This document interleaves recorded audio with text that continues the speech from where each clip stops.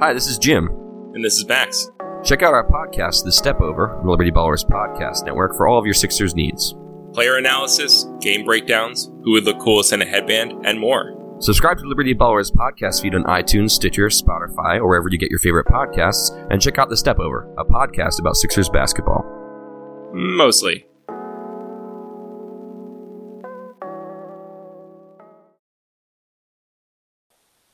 Welcome to the next edition of Checking Out the Competition, Tampa Bay Lightning edition. I almost said Tampa Bay Bolts, which would have been weird. That doesn't make any sense.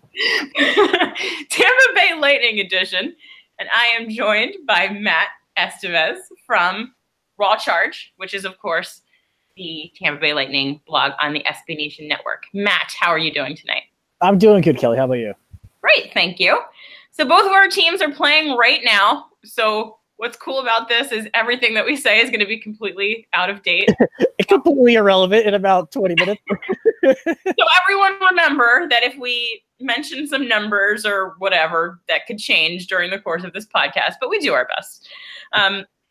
So let's get right into the questions. Obviously, the big news in Tampa right now is that Andrei Vasilevskiy, arguably one of the best goaltenders in the league, is hurt, which has to suck really hard for you.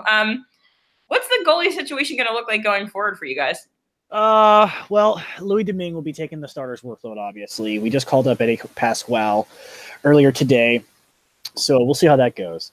The good thing about having Domingue there is that Domingue has already been a starter with the Arizona Coyotes previously in his career to mixed results, but we don't know how much of that was Domingue and how much of it was just the fact that Coyotes were a really bad hockey team at that point.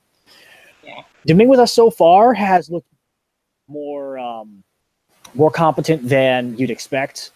He's had a few ugly games, but he's been more consistent overall. So, I mean, you're going to go from arguably a top 5, top 3 goaltender to essentially a borderline at best starter and an average backup. So, like, it's going to be a big change for the Lightning as an organization and Lightning fans as a whole. We're kind of just sitting here going, oh, great, we just had a Vezina finalist go out.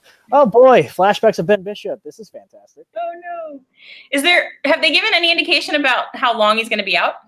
From what I saw, Joe Smith reported that should be 4 to 6 weeks.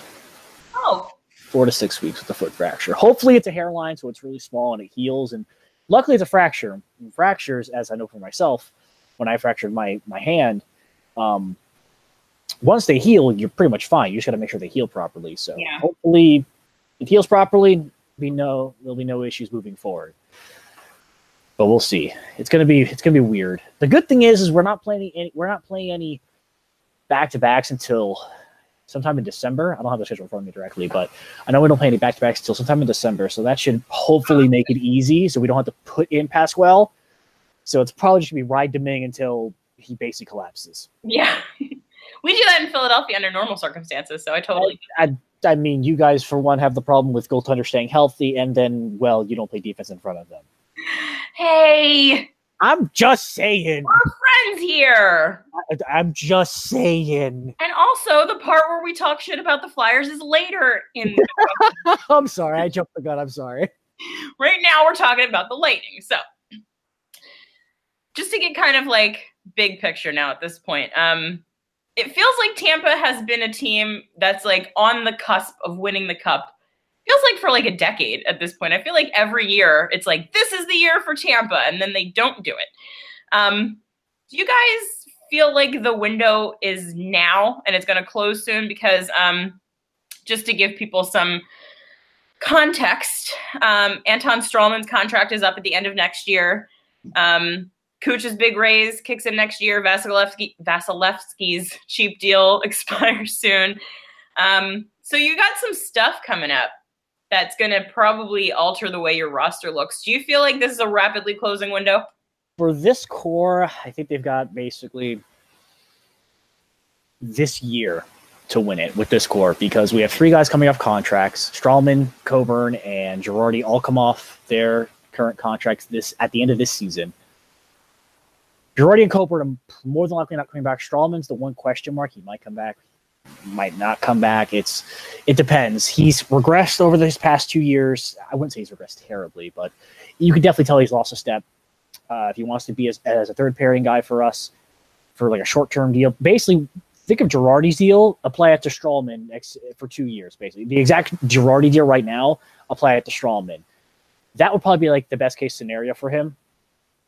Crowbar and Girardi, nope, they're gone. And that's not. I don't really think that's. No. That's, I mean, Coburn's having a renaissance season right now. I don't know what his deal is. He's looked way better than we expected. And Girardi is he's Dan Girardi. That's all I'm gonna say. He's Dan Girardi. He's Dan Girardi. That's all I'm gonna say. So as for this core, as in general, this is their last shot. Forward wise, we have some young kids coming up, and we have Matthew Joseph who came up. We have Adam Murray who's hopefully going to get more ice time as the season progresses and moving forward. Of course, Kuch's big contract kicks in. Braden Point's going to get paid after this season. Yeah. That boy's going to get paid. He leads the team in scoring right now, I think. I don't have the numbers in front of me right now, but he's been the little engine that has driven this team forward. Stamkos is my age, basically. I'm 13 months older than him, so he's entering closer to 30. So it's just one of those things where it's like if we're calling it as the team that's depicted right now, it's their last shot. The overall core, which is primarily on the offensive side, they've got about 2-3 more years before it really gets concerning. I mean, really gets concerning, because at that point, Stamkos will be 30, Johnson will be 30, Cologne will be over 30. All of our guys who are on those like medium deals for $5 million, they're all going to be in the late 20s, early 30s, and it's going to be like, oh boy, we need some of the young kids to come in, and that's when the Radishes, the Kachuks, the Mitchell Stevens, that's when those guys got to start coming up. So, yeah, I was looking at your guys' point standings today, just getting ready for this, and I'm like, Stamkos is like 4th in scoring on your team right now, and that's incredibly obnoxious.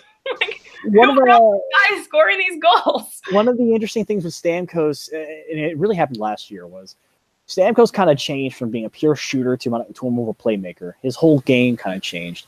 And also, those 2 back-to-back leg injuries really robbed him of like the end of his prime years, where he probably could have potted another 100-something goals for all we know. And I was talking with some other media members in Tampa at the games, and they were like, honestly, Stamkos is playing fine. It's just you can tell he's slightly lost a step. He doesn't have, because when Stamkos first came in, Stamkos was this super dynamic skater, could just blast around people and stuff like that. And now Stamkos, he doesn't really skate around people. He'll try to go through them. He'll try to be a little more brutish in his play style. And when that was brought up, I thought about it, and I was like, you got a point. Stamkos kind of is more of like a north-south guy instead of an east-west guy. That's where we have Gord, Kucherov, Point, Joseph, all the young kids who do all those teams now. And Stamkos, I mean, he's by no means old. No.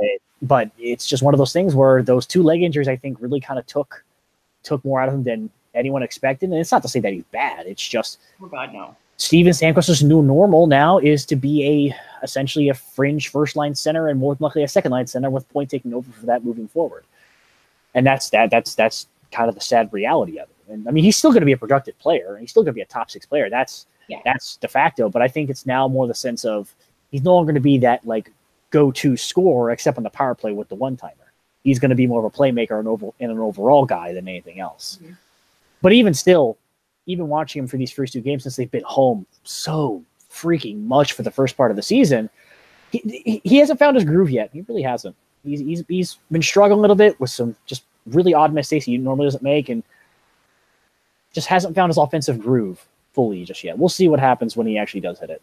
Yeah, it's like, it's hard this early in the season to really, like, some guys are just slow starters.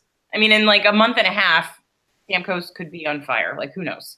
And it's also the thing of like, as a hockey player myself, and anyone who watches hockey for a long time, every player in the world, from freaking Hockey 101 to the Hall of Fame, they're all streaky in some capacity. Oh, yeah. Hockey players in general, they're streaky. Like, I mean, you guys have players on your team just like every other team. Yep. Why doesn't this guy score more? Then he'll start scoring out of nowhere. Why can't he do this all the time? You don't understand. Every hockey player is streaky. Sometimes the puck just works for you. Sometimes it doesn't. It's literally just how the game is. It's kind of the best thing about hockey is that none of it makes any sense, and you can try to analyze it all you want, but sometimes things are going to happen that you can't quantify. Sometimes the puck's just going to hit the ice weirdly, and it's going to bounce, and you're going to be like, Can I curse? Oh It's gonna bounce. You're like, oh fuck. yeah. I'm playing tomorrow night, and I'm gonna go out there and I'm gonna do the same thing I do every single time. But I guarantee you, one time when I take the shot, it's gonna roll off the edge of my stick, and I'm like, son of a bitch. For no reason. For no reason, just because it reason. just does that. It just does that. That's hockey. Hockey does random things that make you go, what? Yep. And that's You know? why it's the best game, in my opinion, because it will make you completely insane, and that's fun. I just like the fact that no matter how hard we try to make it predictable,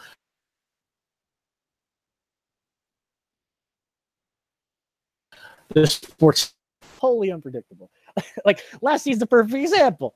The Vegas Golden Knights, who everyone thought was going to be terrible, Yep. goes all the way. And then the Washington Capitals finally get over the hump because Alex Ovechkin just says, "Get on my back, boys. I'm carrying you to the cup." Yeah. It's fun that we don't know what's going to happen. It makes it more fun. But, okay. No, it makes it more entertaining. I wouldn't say fun, more entertaining. Stressful for everyone involved. That's fair. Yeah. Particularly people like us who are like contractually obligated to pay extra bits of attention. We just, it makes it right. Okay. So heading into tonight's game with the Penguins that you guys are currently playing at this moment, you had your first little bit of bad luck with the 2 losses in a row for the first time in the season, which, I mean, pretty good that you went that long without having 2 in a row. But what do you think contributed to this little bit of a downturn, particularly considering that the losses came at the hands of the Senators and the Sabres, which is not who you'd expect? The Sens game was just utter crap. The team didn't play especially well. They had basically 12 minutes where they actually controlled play very well in the second period. Other than that, Ottawa basically did whatever they want. Tampa just looked off, honestly, and Ottawa took advantage of it. Buffalo, sometimes you get goal lead. Yeah. Sometimes you get goal lead, and Carter Hutton absolutely just said, "Nah, bro, you ain't getting this W." That's basically what happened. We lost 2 on the Buffalo, and I mean, I even said in my season I didn't. It was a division preview. I even said Buffalo's that one team who can really cause problems in the Atlantic. I divided it into contenders and pretenders, and Buffalo was at the top of my list for pretenders who could possibly become a contender inside the division. Florida was the bottom of the contenders, and well, obviously Florida's now down here and Buffalo's here. So Buffalo was always a team where I was like, if their top 6 clicks and their depth doesn't sink them, and Carter Hutton isn't terrible in a full-time starter workload, the Sabres could actually be a pretty decent team. Like, they could be a wild card team, even breaking to the top 3 of the division. Like, they could be good. And so far, I mean, the top 6 is playing well. The top line is fantastic. Yeah, it's so good. Carter Hutton's playing extremely well because I was really skeptical on Hutton. I was like, Hutton's always been a backup. He's done spot duty. We don't know what Hutton is, and Hutton's already an older goaltender. He's already in his 30s. So it's one of those things of like, will this be like a 1 year, 2 year flash in a pan for Buffalo, and then they're back to square one? So the Buffalo loss wasn't really surprising. It was just one of those, well, I guess Buffalo's on the high end of my expectations this season, which it's about time. I feel like they've been in the gutters for the last decade. Yeah. I think we ended up calling them, we put them with the Avalanche as the 2 teams that could be the fun losers. Where they're probably not going to do anything, but they're going to be fun to watch. I mean, Colorado is nothing but high octane. Yeah. Yeah. Colorado's literally just injecting heroin into your system and flying. Go. I wish every team was like that. Particularly my team, but yeah. Okay, so speaking of that rapidly closing window, I know it's early, but it kind of seems like the battle for the Eastern Conference this year is going to be between your team, the Tampa Bay Lightning, and the Toronto Maple Leafs. Which of those teams do you think ends up at the top? If we're going to go with what team is better overall, Tampa. If we're going to go with what team can capitalize on momentum surges throughout the season, Toronto. All it's going to take is for Toronto to feel themselves and to get everyone clicking once, and they're going to go on a hot streak that's going to make the league go, oh God. I mean, just look at the way they started the season. They started the season hot, and everyone was oozing about them, and only because they had played more games than any other team in the league for the first 2 weeks, which was bizarre. For us, we played 1 game and then we were off for almost a week, and we were like, Toronto's played like 4 games. We played 1. What's going on? Really? So if we're gonna go with what teams can be more consistent and who can finish first, Tampa. If we're gonna go with what team has the capability to take a hot streak and just blow everyone out of the water, Toronto. Because Toronto's top 6 is absolutely terrifying. It's ridiculous. It's terrifying. Now our top 6 is good, but like it's one of those things where I think both top 6s tend to even each other out, and it comes to depth, and that's when it's going to be like, well, is Tampa's third and fourth line better than Toronto's third and fourth line, and that leaves kind of up for debate. Our third line's finally started to heat up. Toronto's third line has started to finally do some things, but I mean, Toronto's missing their best player, so it's hard to gauge them. Yeah, I feel like you guys have better defense and goaltending, and they have better offense, but not by much. So I think it'll be, I don't know. It could go either way. Yeah, it's going to be a coin flip between those two. It's going to be a coin flip. Yeah. And also, if Boston ever gets their head out of their ass. Oh, no thanks. Yeah, if Boston ever gets their head out of their ass, Boston will be a factor, as they always are, because their top line is absolutely terrifying. I choose to believe that they will not get their heads out of their ass, because I would like them. I would prefer them not to get their head out of their ass, because I don't like them either. But if I'm being impartial, if Boston gets their head out of their ass and gets their game going, Boston's going to have a say, and a very big say. I guess. I'm just being honest here. I'm trying to be an analyst here, Kelly. Work with me. No. We're nerd bloggers in our mom's basements. We're allowed to be completely partial. We don't have to be impartial. All right. I can accept that. Okay, good. I'm asking this question on behalf of some of the members of the Broad Street Hockey Slack chat room who for some reason care about Danique Martel. But you guys plucked him off the waiver wire when he was on his way to Allentown to play for the Phantoms.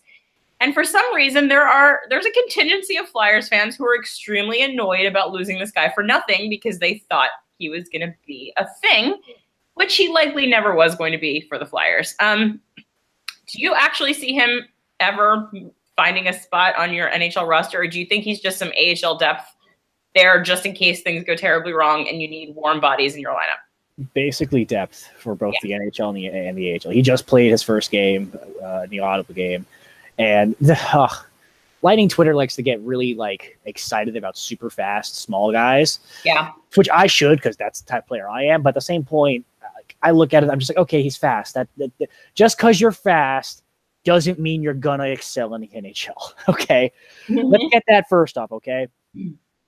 With Martel's got, you can definitely tell from the way he played in just that one game. He's got some tenacity to his game, and he's got speed. He's got a hell of a lot of speed, but he's essentially there for depth.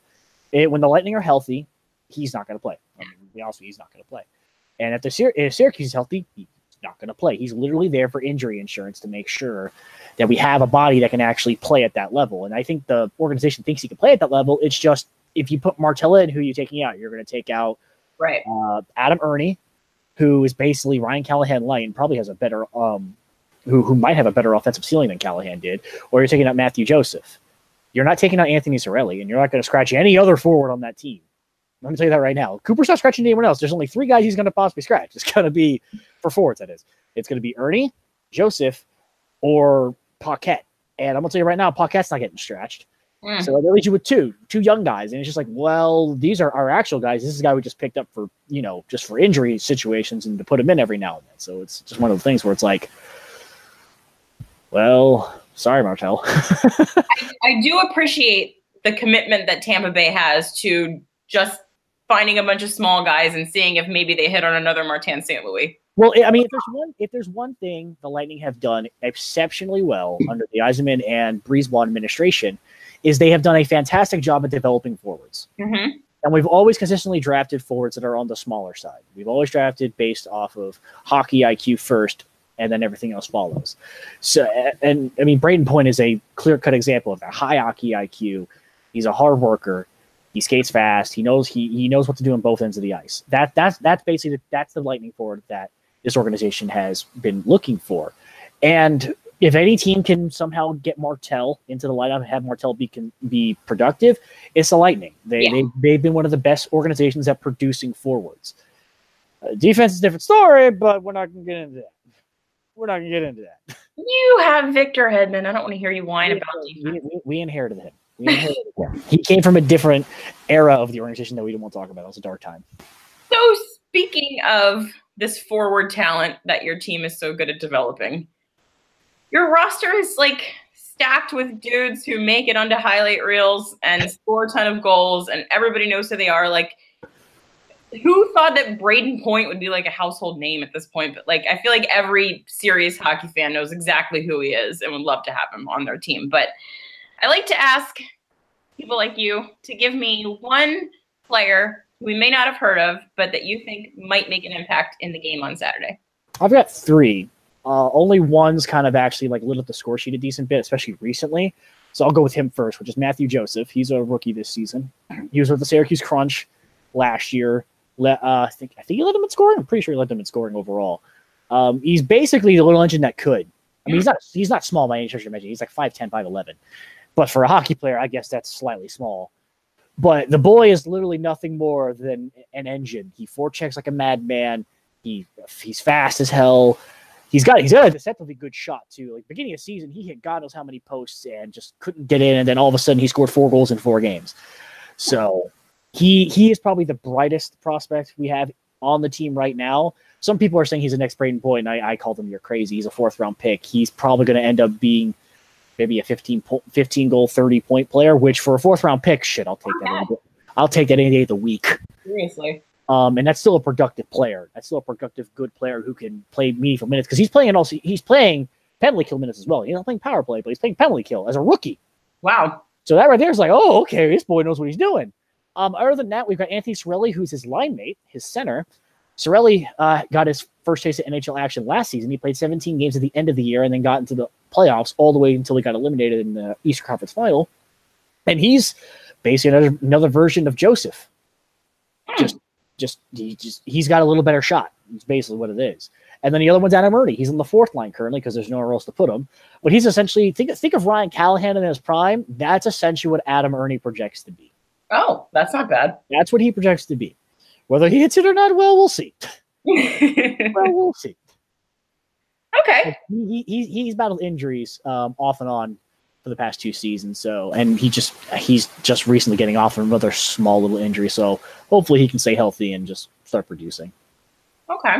Any particular Flyers you look forward to watching when our teams play? I always enjoy watching Provorov and Konechny. I always enjoy watching those two. Always. You know what's cool is like I feel like every single one of these that I've done, people say Travis Konechny. The boy can play. He's fun to watch. He's like it's like I've seen Claude Giroux for the past decade. I've seen Jacob Voracek for the last decade. I've seen Couturier for the last few years. Like I know what those guys bring. I know they're good. So they're just like, okay, I know what they are. But Konechny's still young. You know, we get to see him blossom. Provorov's still young, who hopefully becomes your guys like real go-to on the back end. And it's just like, you know, you like to see the young guys like start taking a bigger role and move it more. And Konechny and Provorov have already been there for a year plus. So it's like, come on, let's see you actually like grasp onto your role and actually like say, hey, I'm here. Fuck all of you. Well, hopefully you get good Provorov on Saturday because he's been a little thumbs up with him. We don't know what, but no, Phil Kessel scored. Oh no. I do love Phil Kessel so much, but it's like he plays for Pittsburgh. You can't. I know it's painful now, but I began to love him before he played for Pittsburgh, and now I've always liked Phil the Thrill. I always have. He's so fun. He looks like a guy who repairs refrigerators, and then he skates like the wind and like scores goals without even trying. It's unbelievable. He's a guy you can just go to a bar with, drink, and just bullshit the entire time. Right? He's that type of guy. He strikes me as that type of guy. You can just grab a beer, just bullshit with him for like hours, and then realize, oh fuck, I need to go home. Whenever somebody tells me they don't like Phil Kessel, I think that they're a crazy person. But if someone doesn't like Phil Kessel, it's probably because they were a fan who got burned by him one time, or they just don't like fun. Yeah, which is a very large majority of the hockey fan base.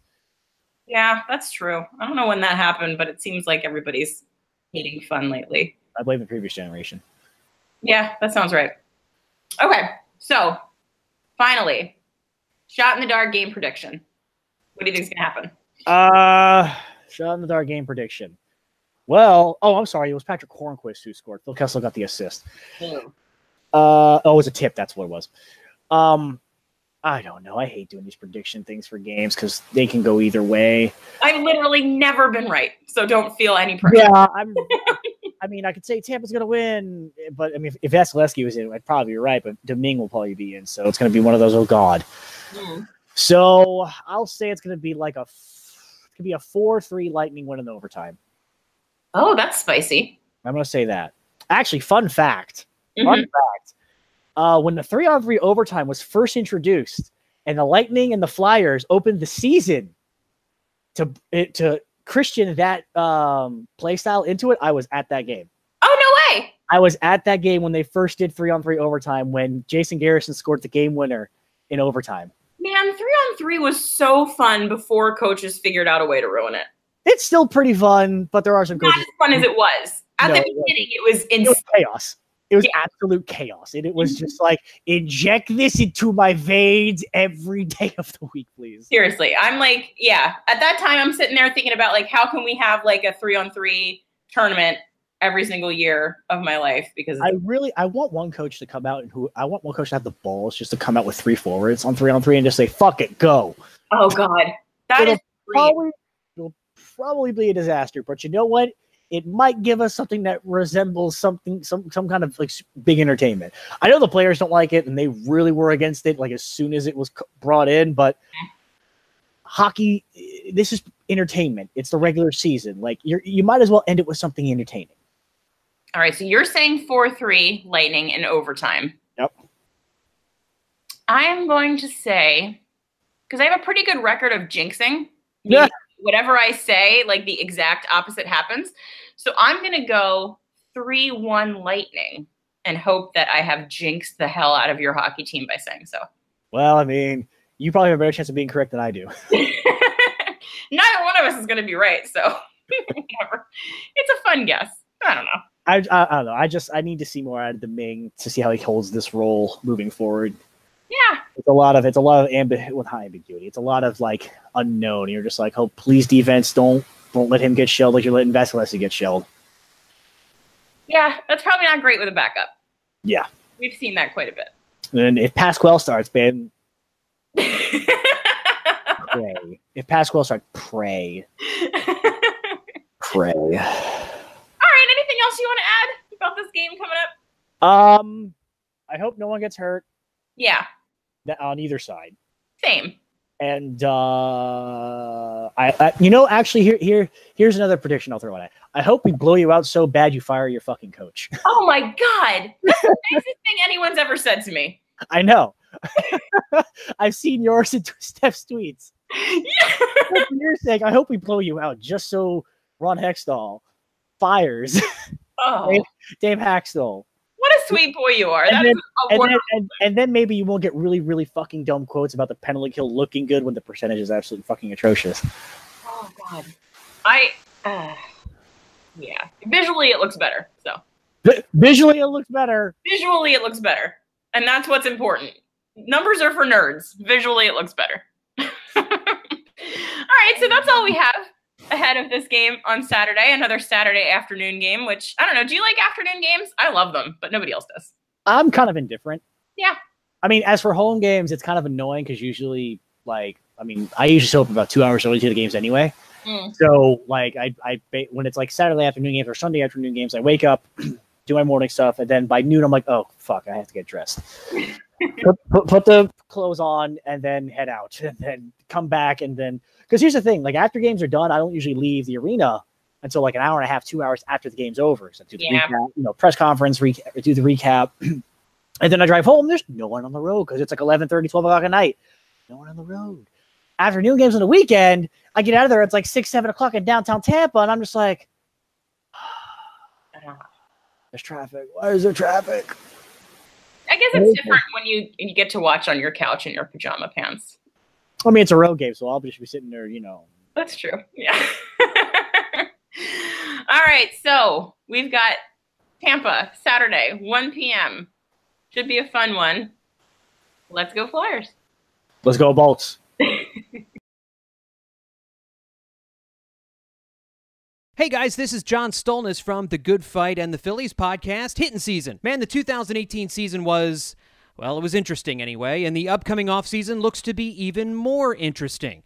So if you want to stay up to date on all things Phillies this offseason, subscribe to the Good Fight podcast feed and get my podcast Hittin' Season, where I talk to Phillies beat writers, broadcasters, and fellow Good Fight bloggers, as well as national baseball writers, and the occasional interview with Matt Klentak and Gabe Kapler.